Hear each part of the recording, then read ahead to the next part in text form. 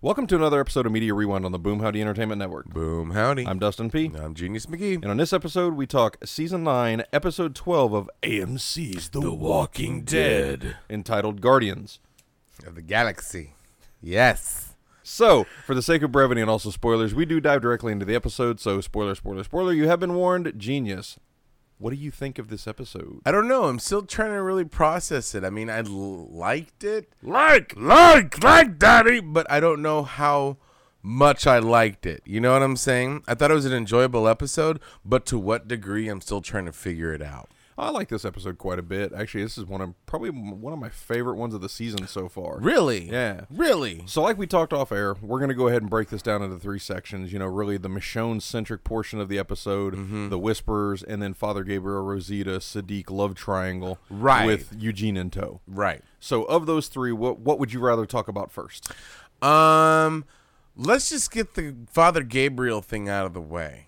Okay. So we know that he knows that Rosita is preggers. He knows that I know that you know that he knows that she knows. Yes. All right. Yep. And so basically it starts out like he's already having a bad day with the council meeting, and we'll go into that later. Right? But he's already having a bad day.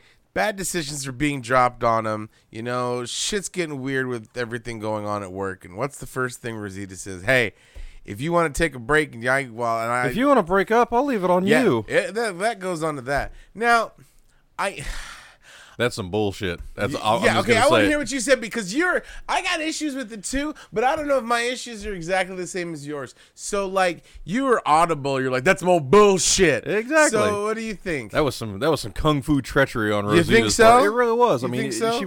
She was completely trying to play the heartstrings and whatnot. And I don't know if what Eugene had said about Rosita was correct about her still loving Father Gabriel or whatnot. You can kind of tell, like, later on in the episode that they still have some type of connection, but a lot of what is ending up in the episode is like Father Gabriel being kind of not led along, but you can tell that there's a connection between Siddiq and Rosita. See, it's just weird, man. It's like, was that just like a hit and quit, or was that like a stay and play while Father G was gone for a while? No, I think so I'm reading it a whole different way than you are. Well, that's why we have two people on the podcast. Exactly. I don't think it was a hit. I think Rosita and Siddiq is a hit and quit, and there's no real thing going on there, right? I think she truly loves Father Gabriel, and I think she was trying to be like earnest about it, because I mean, it's not his real kid, true, and the father's still around, true, but I mean, weirder things have happened in the name of love. You know what I'm saying? Right. So it would just be like an adoptive kid. Yeah, she's like, hey, if you want to stay and help me raise this kid and we can be a family and you're down with that, I'm cool with that.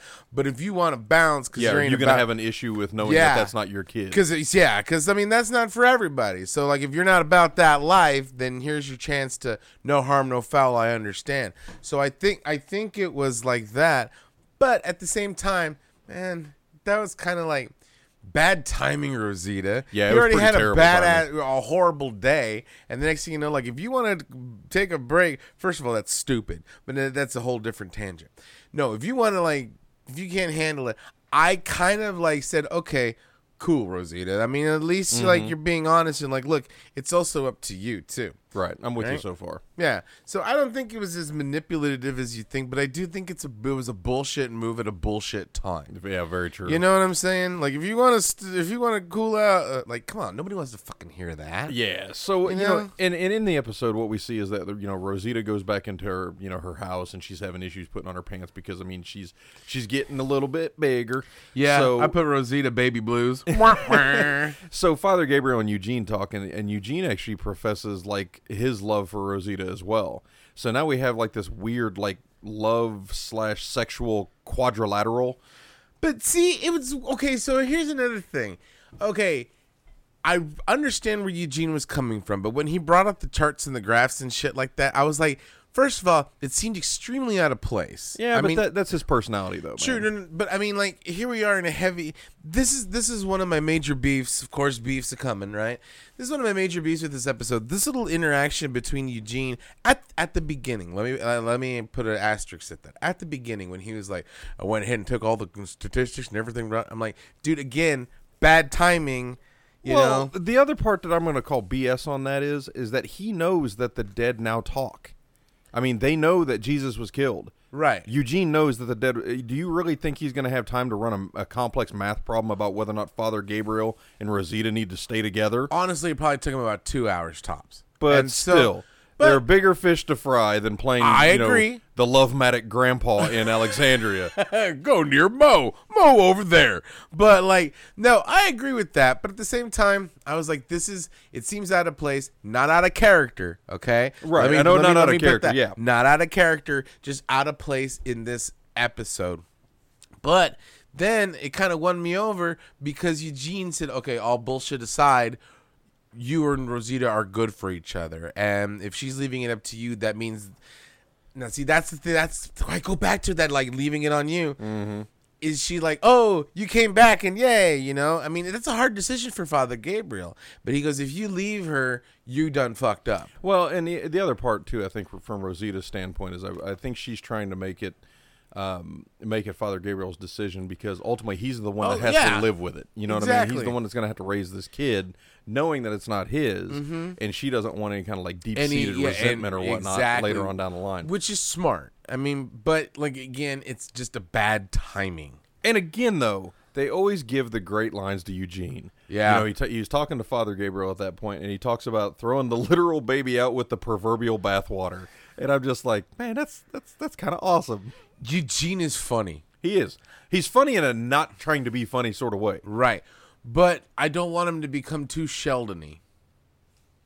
Bazinga. You know what I'm saying? No, yeah. Not just there for, comic relief and levity. Because especially with this one where he was pulling out the charts in the graphs and he goes, and I got the syllabus and the Rubik's and all this stuff. And he's like pulling out fucking scroll, the Dead Sea Scrolls, these big ass things. And I'm like, that's something very Sheldon-y, and you're not Sheldon. And I'm not the biggest Sheldon fan. Right. And so I'm a more Eugene fan. I'm like, okay. They're trying to push it a little too far. It seemed like they're trying to make it too funny, you know? Mm-hmm. If they would have just cut half of that shit out and be like, look, Rosita's good for you. And because that part won me over. I was like, yeah, that was really thoughtful. Exactly. I was like, good try, Eugene. But then I was like, excellent job, Eugene. Because, he goes, even though I have a candle for Rosita, you guys are good to each other. And I wish you only the best. And it'd be stupid to let her go. Not only was it like you have my blessing, but like he brought him some pants for her, some pantaloons, which I thought was another cool thing. Like, hey, she's gonna like these and she's gonna need them. That's something else she didn't think about. Mm-hmm. So I was like, okay, good on Eugene for that aspect. But it was just a bad timing altogether. Yeah, and then further on in the episode, we finally kind of wrap everything up with Father Gabriel and Rosita. When Father Gabriel goes to the house, Siddiq is there. Rosita gives this, huge smile, and they all kind of go in, assuming to talk about, how everything's going to happen, how everything's going to play out. So I assumed by that rationale of that big smile when he gets there that Eugene or Gabriel has decided to stay with Rosita. You have chosen wisely. Right? Yeah. So I assume that's correct? Yeah, that's what I'm to leading to. That is the assumption that I am led to. There we go. That's what I was trying to say. There we go. There we go. I use words every once in a while. So, yeah, I mean, and with Father Gabriel, that was probably one of the most thoughtful portions of the episode, right. But it was also one of the shortest. And here's my beef. It just seemed out of place. The whole entire segment, this whole arc, it just seems out of place. There's bigger fish to fry.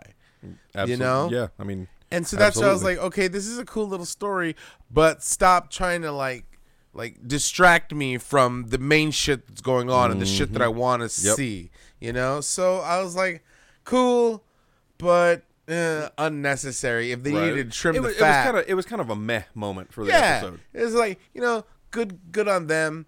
Now here's Conjectureville. I bet that's going to play into some shit later on. I do too. I think. What we've seen with the Whispers is that, everything is supposed to be, hyping up to be like the worst of the villains that we've seen so far. One of those three is going to get got. Yes, and it's going to force like a weird wedge. And I mean, it could even be two of the four. Yeah. And two of the four? Which four? Eugene. Oh, Yeah, you didn't. I didn't factor even add Eugene. Eugene Yeah. in the fact. I mean, you're thinking Father Gabriel, Sadiq, and Rosita. I mean, Right. Eugene's still on the periphery. That's out there, true. So I mean, he could 2 of the 4. Essentially could be on the chopping block. So, if that's the way that it goes, then I'll eat my words and say, okay, I see what you did there. But if nothing comes, words. But if nothing comes from this, that's almost superfluous. Yeah, and out of place because everything else was very serious and dark and somber. And everybody's kind of preparing for something. You know what I mean? And while moments of levity are nice, especially in this show, like just one whole entire segment, one of the main plots is just kind of like, whatever. Yeah, and it was treated very much like an afterthought. Like they just kind of forced it into the show or into this episode just to kind of put it in there. You know what I mean? Like filler. Because it didn't really. If you think about the way that the other segments kind of wove in, I mean, like the Right. council and Gabriel, the Daryl and the Whisperers and those kind of things, it didn't really fit anything else. You Yeah. know what I mean? It was just Eugene had overheard Rosita when he was in the infirmary. But that was pretty much it. I mean, there's no like overlap in the other part of the story. I don't know. It just kind of, this whole segment just stuck out like a sore thumb. Yeah, And I mean, I'm very much with you. While I enjoyed it, I would have liked it better in a different episode. Yep. Something that where you could have gotten a little bit more action, a little bit more whisper. Yeah. Even the other segments that we'll talk into was significantly meatier than this one. And this was just like, meh. Yeah, It was good, unnecessary, but good. But if this is setting us up for a fall for later on, one of those characters, because I honestly like all 4 of those characters. Yeah. And if one of them if they're gonna go, I hope not.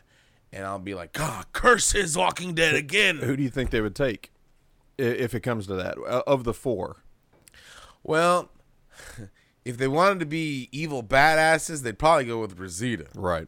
And we know that they're not above not killing babies. Yeah. So like, yeah. But I would think probably Father Gabriel would go. Mm-hmm. Yeah, that's what I was thinking. Either Father Gabriel or Eugene. Yeah. I don't know if it's contract time or what, but No, I don't think it would be Sadiq just because they gave him so much of I guess the onus of the memory of Carl. You know what I mean? With so much of his interaction with Rick earlier on in the season, and then kind of him championing, and carrying the torch for Carl. I hope they give him Sadiq more to do. I do too. Yeah, Especially he seems now like with he's this, getting lost in kind of the fray. Weird love triangle thing going on. So like, yeah. Yeah, so I mean, and that kind of gives us a good little segue then, when we're talking about Father Gabriel, because then we can kind of jump into the Michonne segment. Michonne aspect. So we see that, that the council of Alexandria has come back together, and they're talking about, the new threat that everybody knows about. Right. And, they talk about all of this loss. They talk about Jesus dying. They talk about, the kingdom really being on the ropes in terms of, not necessarily just being kind of out there by themselves, but they are really struggling. They're struggling. Plus, they got Negan escaped and came back. Yeah. So things are dark at Alexandria. Yeah, they really are. And I mean, one of the things that, Sadiq, Sadiq and Aaron kind of come to the forefront in this conversation because Michonne is very adamant about being away from the fair at the kingdom. Mm-hmm. She understands that there's a threat and that she's almost becoming kind of a tyrant, if you will. She is. There's a council, but she's also becoming very dictatorship. I mean, because like, I'll listen to your council, but I'm going to veto it anyway. Right, and she goes, we can make a vote, but no matter what you say, I'm going to say no. And they're like, you're head of security, but they never say you're head of this. Right. The whole entire area. And it just seemed very weird. And Father Gabriel and Sadiq had some beefs. Yeah, I mean, it really did, because when Michonne is talking, she talks about vetoing everything because it's a security concern, and I believe it was Father Gabriel that kind of throws it out there. Everything is a security concern, right? So everything could be vetoed if that's the thinking that you go down. Well, and she even comes out. She goes, "How am I supposed to be able to lead when everybody's doing shit underneath me and going behind my back and disobeying my orders? What's the point of having anything?" And then they're like, like, okay, well, the same thing. What's the point of having a council Right, if you're not going to fucking listen to it? Exactly. If you're just going to veto everything. And that's what made everything very extremely not only like difficult to like sympathize with one character or the other, but it also made it very hard for one person to get the whole gist of it. Because think about it. Every single person in that room had very, very, very they valid were right points. and they were wrong. Exactly. Yeah. They were all right and they were all wrong. So who's to decide? Finally, it's just like, nope, we're not doing this, and that's into that.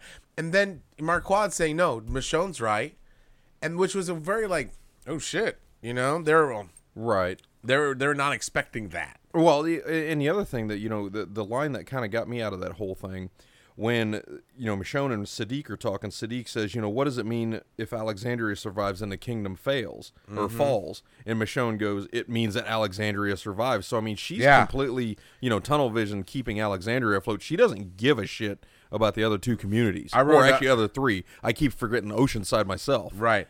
Riverside.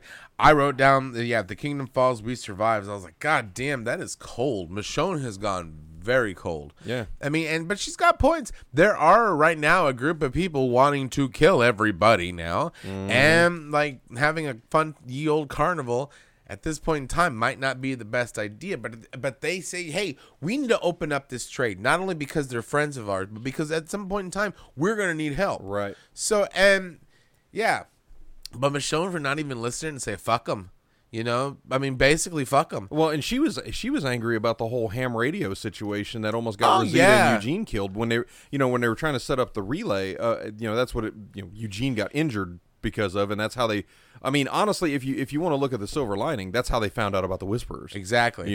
Yeah. So otherwise, they could have just been going out there with foraging parties and then not coming back. Or if you want to get pessimistic, that's how the Whisperers found about them. That's true. Very true. So yeah, and like she said, if it wasn't for them, we wouldn't be in this situation. So they already have people disobeying her and then going out, getting people caught into the Whisperer tangled web, and then Negan coming out. And then finally, so she's like, fuck it, you guys, we're not doing it. Period. Boom. End of story.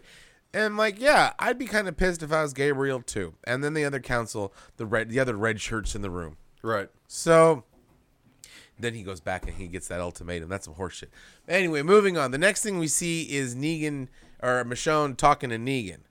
And I really liked that episode. I really liked that snippet. I did too. And a lot of what, Jeffrey Dean Morgan, ever since Andy Lincoln has left the show, he's kind of been pushed aside because he doesn't have a foil. Right. But ever since Andy Lincoln has left, we're getting more of I wouldn't say a compassionate Negan, but we're getting more of the humanity side of him. Yeah. So Negan is talking to Michonne about, him overhearing things through his cell, and he knows that things are kind of at an impasse right now with the council and, Michonne trying to assert her security authority over everybody. Well, but then, he kind of tries to play the manipulative Negan, and she just calls him an asshole. She goes, you're an asshole, not an idiot. Yeah. And so, like, do you think because he's probably like, you're going to need somebody to have your back and listen and counsel and do the things that you don't want to do. Do you think he's trying to be like her enforcer, like her heavy? I think he is. I think he's trying to be the head of security's head of security. Yeah. Sergeant security, right? Sergeant at arms. But at the same time, it's kind of funny because no matter what he tried, Michonne is still on her game enough to call out his bullshit at every single turn. He goes, I could have killed you. And he goes, psh, you would have died if you would have tried. Yeah, like, exactly. fucking, I wish you would, right? But he goes, well, don't think your act of mercy means you change. But at the same time, I think he kind of has come to a crossroad. Well, because you've been in the cell for 6 years. Well, because, and the fact of the matter, when he gets out, like she said, the world outside chewed you up, spit you out, you came crawling back like a fucking dog, which basically he did. Yeah, that's exactly what happened. I mean, and she's got a point. So he has no cards in this game. Although, that being said, I wish you would give him the benefit of the doubt. And we see that Judith has been eavesdropping on the conversations that that Negan and Michonne are having at the current moment.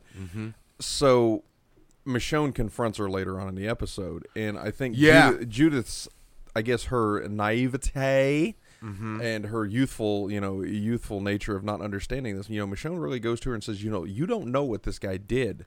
You know, and she goes, he's a monster. And then Judith pops back, no, he's a person. A human being. Yeah, he's a human being. This is another instance where they both have points. Yeah, exactly. And I think it really took Judith saying that to kind of make Michonne realize that she's kind of screwing up. Yeah, and then because she was like, hey, he listens to me. Not everybody else here does. And I think that crushed Michonne. No, what really got Michonne is when people change. You did. Boom. She goes, go to your room. What'd I do? Because she's she didn't say right, but she didn't say go to your room in a mean sort of way. Goes, like go to your room. I need a minute because right. I think that was like, holy shit, you're 100% right because Michonne has changed multiple times. Yeah, she really has throughout the course of the show, and so maybe that's I think again the words out of the mouths of babes. You know, that's what got her because at the same time, right before that, she was like, no, you're right. No, you're wrong. No, you're wrong. And let me tell you why. Right. But that one got her. She goes, oh, shit. Judith just dropped the mic on me. Well, and she's right. Think about it, dude. It's all the Grimes kids. I mean, it's always the Grimes kids. It's the kids in the story that, you know, they understand the threat. I wholeheartedly understand that they understand the threat that's out there. You know, maybe not to the whole extent of everything, but this is the future. They are the future. So they're not as jaded as these people that remember what it was like before the change. They're still optimistic. Right. And Carl was very much the same way. I mean, hell, he spoke to Negan. Yeah. You know, and really got to his soul. Judith is speaking to Negan. But I think Judith is at the point where she's a little bit smarter and more savvy than Carl. Oh, yeah. Because she knows that she's not buying his bullshit. It's just Negan listens to her. Yeah. You know? A friend. Yeah. And he goes, are you her friend? He's not my friend, but he does kind of listen. So I like that. I like their like I hope lone wolf and cub relationship, you know? Yeah, I mean, she had the opportunity to kill him multiple times, and she didn't multiple do it. times, because right? Because Judith's a badass, and I bet she would. I think Judith is giving him. I think she's giving him the option of being able to redeem himself in some way, and I think that that's what the show is setting Negan up for, is to be the unlikely anti-hero, right? You know? Uncle Negan, yeah. Yep. Uncle Badass Negan, not the hero we want, but the hero we need, right? So then we fast forward a little bit after that.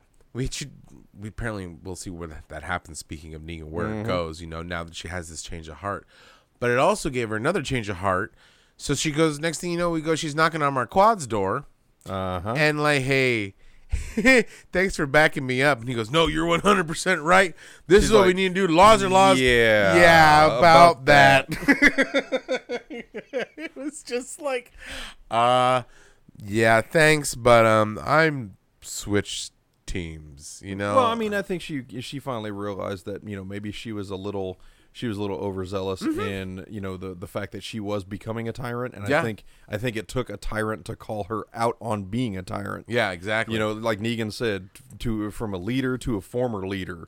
You know, I think that's what really opened her eyes. That in the conversation with Judith. So, you know, she goes to Marquand and she talks about, you know, hey, I appreciate you having my back, and he goes, no, you were right. And she goes, well, kind of, sort of. Yeah, I was, but let them decide. Let the fools have their tartar sauce.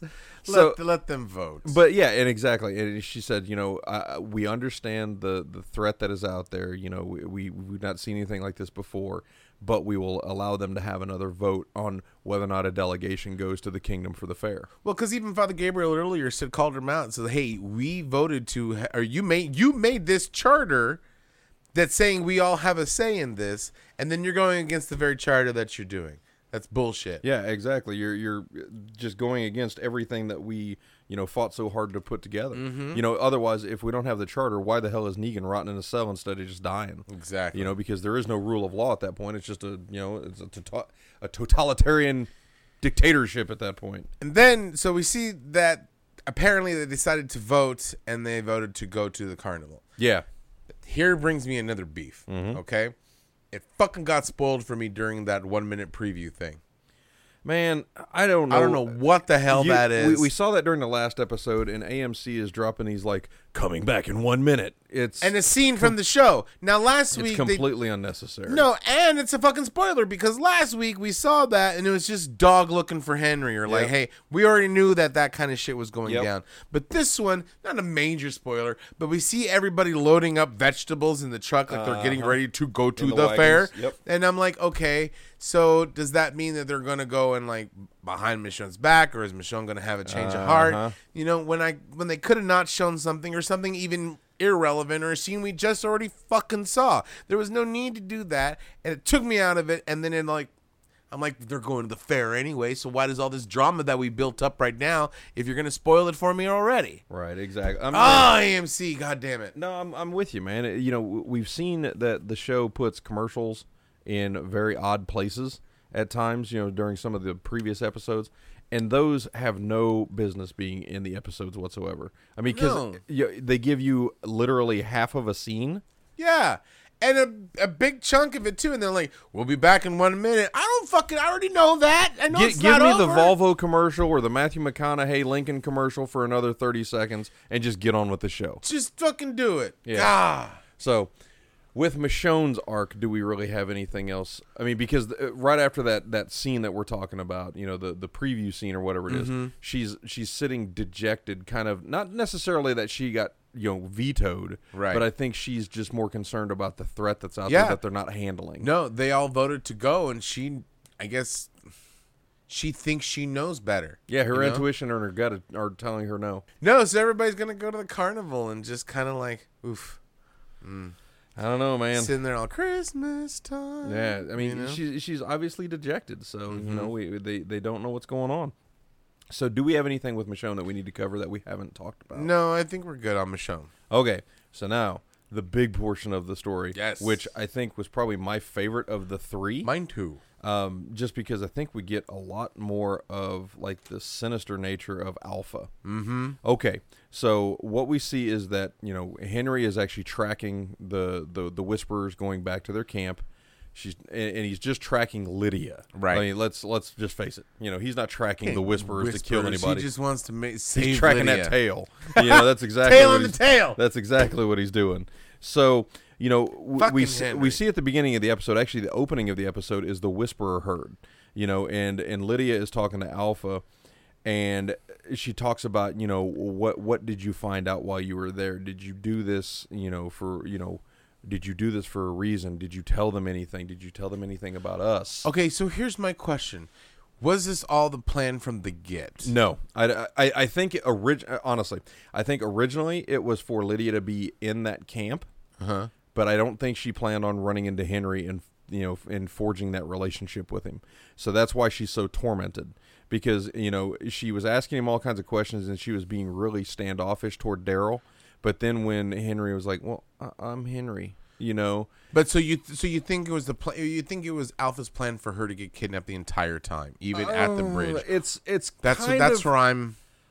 I don't know. I'm kind of on the fence with that one. I think part of it was a well executed plan by Michonne and Daryl, but then another part of me thinks that, you know, if all of the Whisperers would have been there, I mean, because they killed the one, they shot the one in the leg, Right. Michonne killed the other Whisperer that came at her with the knife, and then Lydia was just there.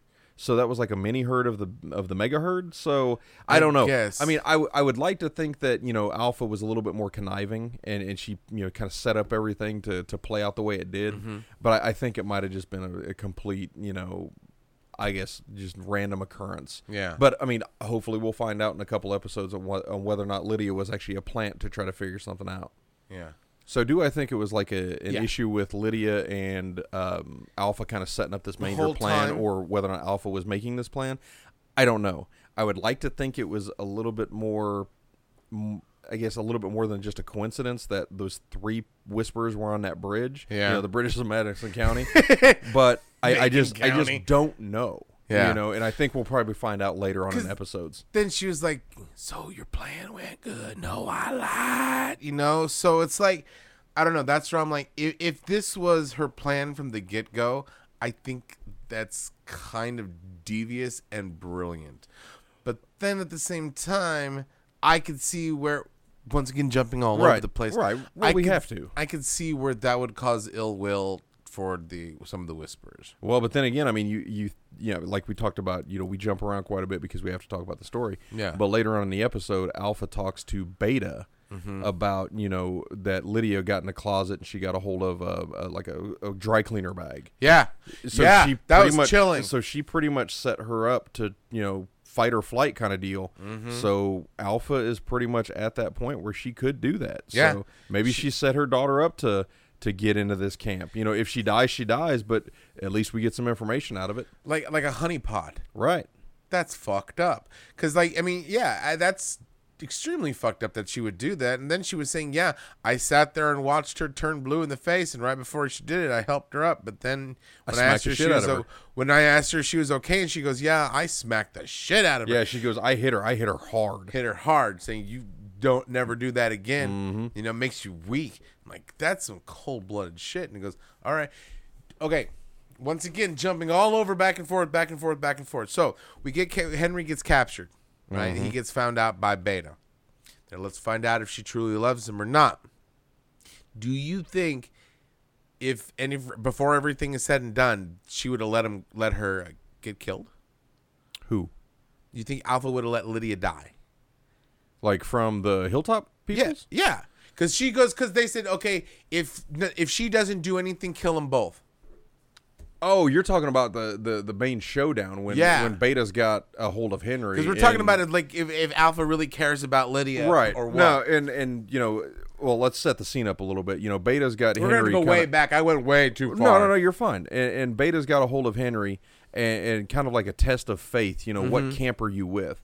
So you know, Alpha throws a knife on the ground and says, you know, pick it up and kill him to Lydia. Well, Lydia is obviously kind of, you know, don't kill him. She doesn't want to because of everything that's gone on between them. Because I mean, that's really, if you think about all the people that you see in the Whisperer camp during the episode, they're all older, they're all adults. She doesn't have anybody her age. Exactly. She doesn't have anybody she can sympathize with, and she sees that, you know, the people within the Hilltop community. She doesn't see Alexandria. She hears about the kingdom from Henry, but she sees that these people, you know, live a different way, that they don't have to forge, they don't have to wear dead people's skin, you know, they don't have to shamble around through the woods, they don't have to worry about being killed every single minute.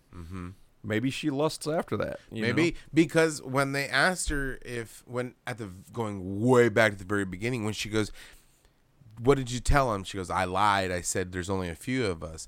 And like, do they have anybody else that they trade with, or do they have any other communities you know of? And they'll go, nope, just them. So she now lied to Alpha, right? And so she said the only thing I didn't lie about is that they shouldn't mess with you. Yeah, and I think that's gonna bite a lot of people right in the ass. All right, you know. Yeah. So I mean, we see a lot of Alpha's conniving like nature, and like a lot of how she's been kind of abusive toward Lydia. But for a second, we need to talk about how lackluster the reveal of Beta was. Okay, this was probably my. Is this your beef? No, I would probably say like top 5 beefs with the show. Oh yeah, overall. Oh yeah, this reveal was probably the shittiest I've seen ever. I mean, no, you were audibly like, man, that's some bullshit, right? I mean, you think about how, you know, we had a huge lead up to Negan. We had a huge lead up to the governor. You know, we had all the, you know, Woodbury and this, that, and the other in his turn. Right. And then all of a sudden, Beta just comes in. Henry is fighting with one of the Whisperers, and Beta just grabs Henry. Yeah. I'm like, he just walks up on him and just grabs him. Just picks him up. No fight. See, so first of all, I said fucking Henry, and then I put when Lydia comes up and just kicks his ass, just punches the hell out of him. Right? But then exactly, I wrote Beta intro. Now, he's been on the posters and coming up in like a big bad, but for him to pick him up, I'm like, oh, he doesn't look that scary or imposing. Right. Like for seeing just picking up Henry, you're picking up a kid. You're bigger than a 15-year-old kid. Right. Not a lot of people could do that, right? So I didn't give 2 shits about him.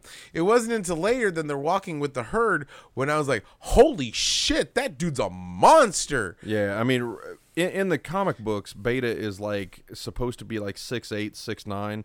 I mean, it's going to be kind of hard to find a character that's going to, or a good actor that would be able to be that large and imposing. I think they got it right with Ryan Hurst.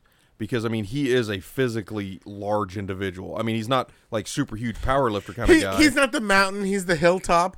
I mean, he's pretty big. But, I mean, I think he's like 6'4", 6'5". I wouldn't fuck with them. But when you see him amongst all of the other Whisperers, I don't know whether or not they maybe have him wearing like, lifts inside of shoes or maybe some platform while they're making those shots. But he is literally like 6 to 8 inches taller than everybody in the herd. He's enormous. Yeah. So, I mean, you can definitely tell that they're setting up, like, Alpha being a little bit more diminutive and smaller, but Beta being the enforcer. Blaster. I just had problems with the way that they introduced him. I thought he was going to come in with a little bit more of a bang because everything that we saw somebody's head in or everything something. that we saw leading up to that. You look scary and monstrous. Well, no. If you remember back at the mid-season when they teased Alpha and Beta coming in, it was Beta behind that sheet, which I think we're going to see either next episode or the episode after, and he's in the fight with Daryl. Mm-hmm. So I thought that was going to be the reveal, not just come here, kid. And just picks him up by his scruff of his neck. The scruff, like a bad puppy. I guess and fucking Henry. That's just my issue with the way that they revealed him. Yeah, but they did give him a lot of really cool portions of this show. He is definitely the protector of Alpha. Yeah. He helps her take her mask off. He's kind of her confidant, her consigliere, if you will. And he's a tracker because he's been tracking us the whole time. Right. And she goes, if there's one, there's more. So, and I don't know if I say I would like the look of their camp, but their camp was huge. Right. Because the big reveal is, you see this little, you come through this clearing and you see this little bitty like herd of Whisperers. And you're thinking, it's like 30, 40 people. I mean, our groups can handle those. Right. Then all of a sudden you open up to like this larger chute and it's like hundreds. Yeah, it's enormous. It is an enormous, like shanty shit town, but it's enormous. Yeah. And I was like, this is pretty cool. It looks very imposing. These are, I don't want to say filthy people, but I wouldn't fuck with people. They're filthy people. Yeah. Way more worse than the trash people. But I love me some trash people, but these are scary because you see them like tearing up a deer and then making a mask or something. And that was gnarly. Yeah. When Beta was cutting off that dude's Beta face. skins that walker's face. That was gnarly as shit. I was like, living in Whisperland must be pretty fucking tough, man. It's not for everybody. Definitely not easy street. No. but yeah, you've got a lot of interaction with Beta and Alpha, and the way that Alpha is able to manipulate these people around her. Oh, but before we get too far into the Whisperers, can we talk a little bit? At the beginning of the episode when Lydia is talking to Alpha and she's got the Whisperers around him. Did you notice that, they're walking as a herd, they're walking forward, and every time they stop, the Whisperers turn around and just kind of mull amongst themselves. I wrote that in my notes, too. That's just what I was about to say. That is so weird. It's so creepy and so weird, but it makes sense because, the leader, it's their envoy, and if they're supposed to be like this herd of the dead, if one person stops and say, look, I need to talk to you and I'm yelling at you right there, of course they're gonna okay, just stop and kind of shamble around, but it looks so intimidating and weird. But that just shows the power of what they would do to protect Alpha. It's right answer. right answer, but it's just very creepy. They're weird. Not trash people weird. Trash people weird was a whole what the fuck. This is just intimidating and scary weird. I still would rather party with the trash people. But yeah, that was one of the things I picked up on, and I was just like, man, that is I wrote totally in my notes. That was so unique and just so interesting the way that they did that. I was just like, wow, that's really cool. Because if you don't really see it, you don't think about it. No. But every time that they would stop and talk, or when Alpha would circle Lydia to be kind of creepy and kind of Axl Rosius around her. Take me down to the Whisper City. But every time they would do that, the Whisperers would turn around and just kind of mull about, and it was it's like they really are like orbiting Alpha. Yeah, it was really cool the way that like they did worker that. and queen bees. Right. Yeah, I like that. So it was a good touch. Very good touch. All right, so I guess we need to get to the point where the rescue happens. Okay, that was rad. So it was really rad. It was rad as shit. So apparently Daryl and Connie, meanwhile, while this whole shenanigans with the Whispers going on. At the Hall of Hillbillies. But they're tracking the Whisperer herd. Mm-hmm. And they're like, okay, they're stopped. Then looking around. They must have been like really confused when they stopped and everybody shambled around Alpha and then kept on going, what the fuck did they do? But so they find him. I guess they. No, Daryl's a better tracker than that, and I know he's probably a better tracker than Beta is. And I like the way that Connie's a good tracker too. Yep. I think they're, like you said on the previous show, they have a good dynamic. They're both very talented at what they do. Yep. They really are. And I mean, they're working really good together. Yeah, and Daryl with his bow and Connie with her slingshot with like marbles or rocks or something. They're both deadly. So like, and then Dog he's like, damn arrow. So they find him, and what do? They bring the Walker herd to them and tear them up. That's very true. But before we get to that part, I mean, one of the weirdest things, and we really have to dive on this part, you know, in before we even get to the rescue piece of it. You know, it's kind of a part that I didn't want to overlook, but we inadvertently did. The challenge amongst the Whisperers. Yes. You have challenge. Let's just say cannon fodder A and cannon fodder B. Mm-hmm. This guy steps up to Alpha and he goes, you know, you went back. We don't go back for our people. You went back for your daughter. And then Alpha's trying to explain, you know, look, I did this for a reason. Now we know how many there are. We know that they have weapons. You know that they have commerce between other communities. Mm-hmm. And he goes, no, you went back for your daughter. Well, Alpha sniffs that out and knows that it's not him doing the challenge. It's his wife, girlfriend, significant other. See, I didn't get that. I mean, like, I understood what, but I kind of understood what the guy was saying. He goes, hey, you would leave a baby out in the middle of a cornfield to get eaten, but you're sacrificing us to go save your daughter, us, rather. Right? And I'd be like, yeah, if you're used to like letting like whatever survival of the fittest, why change your word now? So well, he even says, you know, we had 2 of theirs, right, and they had 1 of ours. And, bad deal, yeah. You know. And I can see where he's coming from on that, and that's why it made me think. Was this a plan of Alpha's the whole entire time to set her up for as a honeypot? Right. You know? So anyway, yeah, so he goes, I didn't realize that it was the woman that was causing the Macbethian strings until she goes, I saw you in the woods out there. Talking to your husband or boyfriend or whatever he is. Yeah. And, all right, so Beta grabs the guy and kind of holds him, at bay. And Alpha is talking to the girl, kind of circling her like the Whisperers do, you know. And she's talking about, you know, it's your right to challenge me, this, that, and the other. Have I not done good?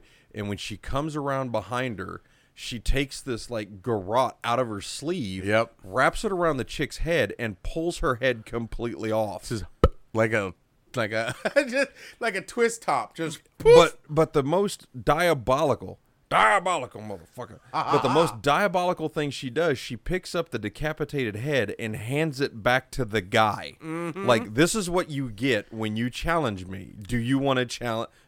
Would you like to know more? You know, a new challenger approaches. And just hands him her head. And just saying, there you go. And then just looked and waited. And as soon as a tear dropped, shank. The sign of weakness. Crying makes you weak. And I was like, God damn. So now we can get to the Daryl and Connie part. That is messed up, though. When they're tracking the Whisperer herd, because then the Whisperers drag the body out to feed the walkers. Mm-hmm. So it's kind of like a symbiotic relationship. Right. You know, they got them on a tarp and whatnot, and they're feeding the bodies to them. And then Daryl and Connie are able to subdue 2 of the Whisperers. Daryl's got a nice little serape and his own little Whisperer mask, and so does Connie. Well, then when we're talking about the Beta and Alpha conversation with Lydia, you know, telling Lydia to kill Henry. Which, and you know what? I'll be honest. I said, fucking do it. Do it, Lydia. Do it. Like that dude, man. Kill Henry. Anyway, yeah, they're about to like get down and figure out what exactly is going to happen. And then, right. But if you notice, Lydia didn't know what the hell was going on. No. After the Walker herd comes into the Whisperers camp, you know, everybody's kind of distracted at that point. Well, Lydia is looking at Henry. Henry's back is turned to Connie and Daryl. Well, they're both dressed up in Whisperer garb. Mm-hmm. And, like, Lydia's eyes get, like, super big because she sees Daryl behind Henry. And all of a sudden, Henry gets grabbed by the arm. And he goes, come on, we got to make our escape. Hillbilly justice. Here's where I'm calling shenanigans. It was a very cool scene because, like, the whole is she going to stab it or not, and if she stab Henry or not, and if she doesn't, what's going to happen to Lydia and Henry between Alpha and Beta. That was good, and I like the fact that they got rescued in the nick of time. You know, I'm always a sucker for that shit, and I liked that. And it was gory and violent and shit, right? And it was a gory and violent and shit, and it was a really good attack. But here's my question: how did they get the walkers to silently sneak up on the Whisperers? At nighttime, they weren't paying attention. True, but you'd still hear the and the shambles in the forest. Possibly. Because, I mean, if you noticed every time, you know, when Lydia, or I'm sorry, not Lydia, when Alpha killed the guy and the woman, if you notice the Whisperers, they actually, like, were forming this gigantic, like, encircling all of them. Circling the wagons. Right. And they weren't looking behind them, which I kind of find a little weird. So they were doing possibly the same thing. That's true. Right. That's, you know, and true. It was evening time, you know, possibly that, you know, some of them were sleeping. Because everybody did the same thing with the challenge. Yeah. And so they're just kind of watching the thing. So, yeah, I guess I could see that. Yeah, okay. Okay, you know what? I'll allow it. So now we got, you know, Connie and Daryl and Henry and Lydia are now on, you know, escaping. And Daryl doesn't want to take her. You know, because Henry's like, what do we do with her? And Daryl's like, leave her. She almost got stabbed. Or Henry almost got stabbed because of her. Well, but then again, I mean. So let me ask you this: do you think Lydia is now Team Hilltop? I think she's Team Hilltop. You think so? Yeah, I do. You know, I really do think that, you know, she's got a budding romance with Henry. So. Ugh. Yeah, exactly. Ugh. Love in the apocalypse. Ugh. So I don't know how everything's going to shake out there, but it's going that direction. So. Yeah. I mean, it's still interesting. Love makes people stupid, especially around zombies. Exactly. Love in the time of zombies. So with Daryl and Connie and the Whisperer arc, do we have anything else we need to cover? Because we covered the lackluster entrance of Beta, the manipulative, I guess, modus operandi of Alpha, her relationship with you know, Lydia, the switcheroo from Michonne, right? The switcheroo from Michonne. And everything with Father G and Rosita and Sadiq. Yeah. No, I think that's pretty much it. Okay. So with every episode, we do rank them on a scale of 1 to 10, 10 being the highest. Genius, what would you rank this episode at? 7. And, like, I think that might be a little, not generous, but like a low 7. You know what I'm saying? Like 7.1? Mm-hmm. I think because, one, the whole Father Gabriel thing seemed too filler for me, seemed too out of place. I like where Michonne went, but it just seemed to, like, switch aside really quick. Even though she did get the mic dropped on her. I wanted more of the Whisper action. A lot more, actually. I think if they took out the Father Gabriel and that gave that to more whispery thing and see the inner workings of the Whispering Camp, I think that'd be very cool. Or even more zombie carnage during the scene. But again, the whole Father Gabriel thing, while again, I'm not saying it's not important, but in the grand scope of this show, it's not important. And that goddamn we'll be back in 1 minute. Now, I know that's not the show's fault, but at the same time, it's the show's fault. It does fucking ruin spoilery things. And because of that, I got to give it a 7. Okay. Low 7. So, and I'm gonna have to go the same way, man. I'm gonna have to go with like a 6.5, 7. Yeah. And it's not because I didn't like the episode. I loved the way that they introduced Beta into the whole grand scheme of things. I hate the way that they introduced him, like his main appearance, but like him as a character, I'm really digging the fact that he's just a heavy at this point. You know, we don't really get a lot of a lot of things from him, but we know that he is like the main fighter of the Whisperer group. And that he's the protector of Alpha. We get a lot of Alpha and a lot of her mentality with Lydia. Daryl is just, I mean, honestly, they gave him some pretty kick-ass actions in the past couple episodes. I mean, ever since the exit of Andy Lincoln. I like his character now. Exactly. You know, Hillbilly Justice is definitely, you know, being served. But, but you know, right answer, and even Connie, you know, for everything that you would think that, you know, would be a hindrance with her not being able to communicate with Daryl. I mean, they worked really well together. You know, because she was able to read his lips. You know, she even points to him at one point. You know, let me see your mouth and talk to me. You know, because you don't need to sign. I don't need to write anything down. So, I don't know, man. I'm going to go with a 7 on this episode just because I think there could have been a little bit more, but I liked what we got with the whisper piece of it. Yeah, more whisper would have got a way higher in my book. Yep. So with that being said, we will be back next Monday for Season 9, Episode 13 of AMC's The Walking Dead. But on behalf of my... Oh, and we're almost close to Into the Badlands. Oh, that is very true. Yes. We're almost close to Into the Badlands. They dropped a new trailer. We got about 3 weeks. The new trailer looks super dope. So yeah, March 24th and 25th is the two-night mega event of the back half of Season 3. You're going to get your ass kicked, Lance. Yep. So on behalf of my co-host Gene Spiggy, I'm Dustin P. And I'm going to go skin me a face.